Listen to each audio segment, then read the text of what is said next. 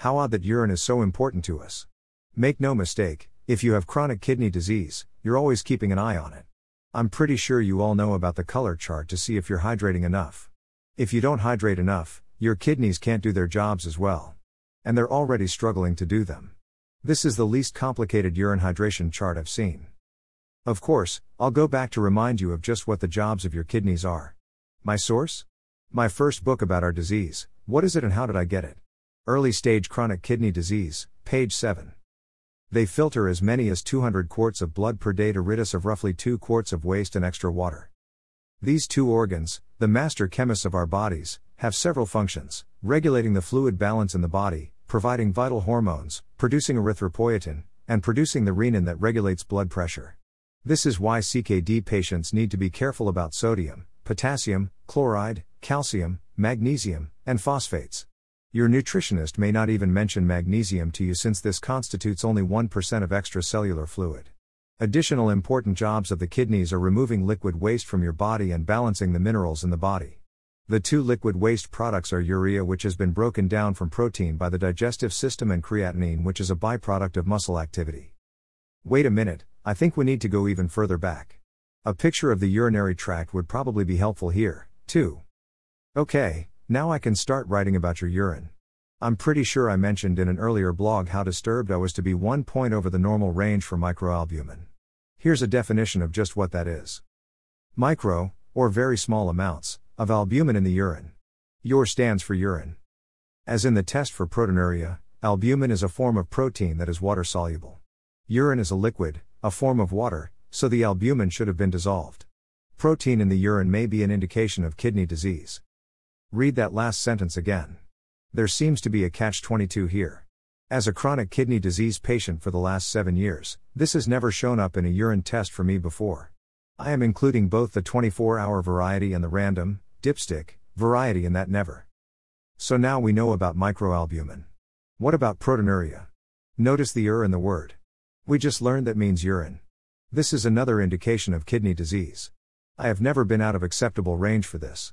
According to WebMD at http://www.webmd.com/a-to-z-guide/proteinuria protein in urine.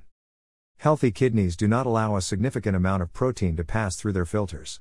But filters damaged by kidney disease may let proteins such as albumin leak from the blood into the urine. Filters? This diagram of the glomerulus may help. If albumin is a protein, are proteinuria and microalbumin the same? Well, no. Health Communities at http://www.healthcommunities.com/proteinuria and microalbuminuria/overview of proteinuria.html tells us. Albumin is particularly useful in absorbing bodily fluid into the blood. Because the albumin molecule is relatively small, it is often among the first proteins to enter the urine after glomeruli are damaged. Therefore, even minor kidney dysfunction is detectable with proper diagnosis of microalbuminuria. Alright, got it? Albumin is a protein. It will show up as microalbumin in your urine test. It may also show up as proteinuria since albumin is a protein. Once upon a time, you always needed to conduct a 24-hour urine test for this information, but in recent years, researchers have found that a single urine sample can provide the needed information. In the newer technique, the amount of albumin in the urine sample is compared with the amount of creatinine, a waste product of normal muscle breakdown. The measurement is called a urine albumin to creatinine ratio, UACR. A urine sample containing more than 30 mg of albumin for each gram of creatinine, 30 mg/g, is a warning that there may be a problem. If the laboratory test exceeds 30 mg/g, another Walker test should be done 1 to 2 weeks later. If the second test also shows high levels of protein, the person has persistent proteinuria, a sign of declining kidney function, and should have additional tests to evaluate kidney function. Thank you to the National Kidney and Urologic Diseases Information Clearinghouse, a service of the NIH, at http://kidney.nig.nih.gov/codiseases/pub/proteinuria/tests for that information. And that is where creatinine comes in and why you need to be aware of your creatinine levels in your urinalysis. By the way, blood tests will also report the amount of albumin and creatinine in your blood. This could promote another discussion, one about blood urea nitrogen tests, but it would be out of place here since that's not part of the urine. As you can see, this is a complex topic. You need to be aware of what the color of your urine can tell you about your hydration, whether or not you have chronic kidney disease, and monitor both your microalbumin and proteinuria, as well as your creatinine. Another complex topic is editing the new print books. The Book of Blogs, Moderate Stage Chronic Kidney Disease, Part 1 and the Book of Blogs, Moderate Stage Chronic Kidney Disease, Part 2 aren't quite ready. I'm working with a new publisher and we're just getting to know each other's styles. The good part about that is you get 2 books for the price of one on Amazon.com digital until the print books are ready.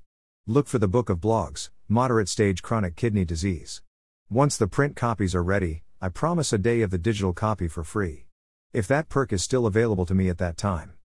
I don't know about you, but I get just as tired from overdoing it for good things as well as bad. This weekend was a test of how well I could adhere to my renal diet with date day, a memorial dinner, and a celebratory champagne brunch. Being human, I blew it on ice cream. My pounding heart and lightheadedness have convinced me, no more sugar treats. Although, some of my non-CKD friends report the same symptoms upon a sugar overdose. Until next week. Keep living your life.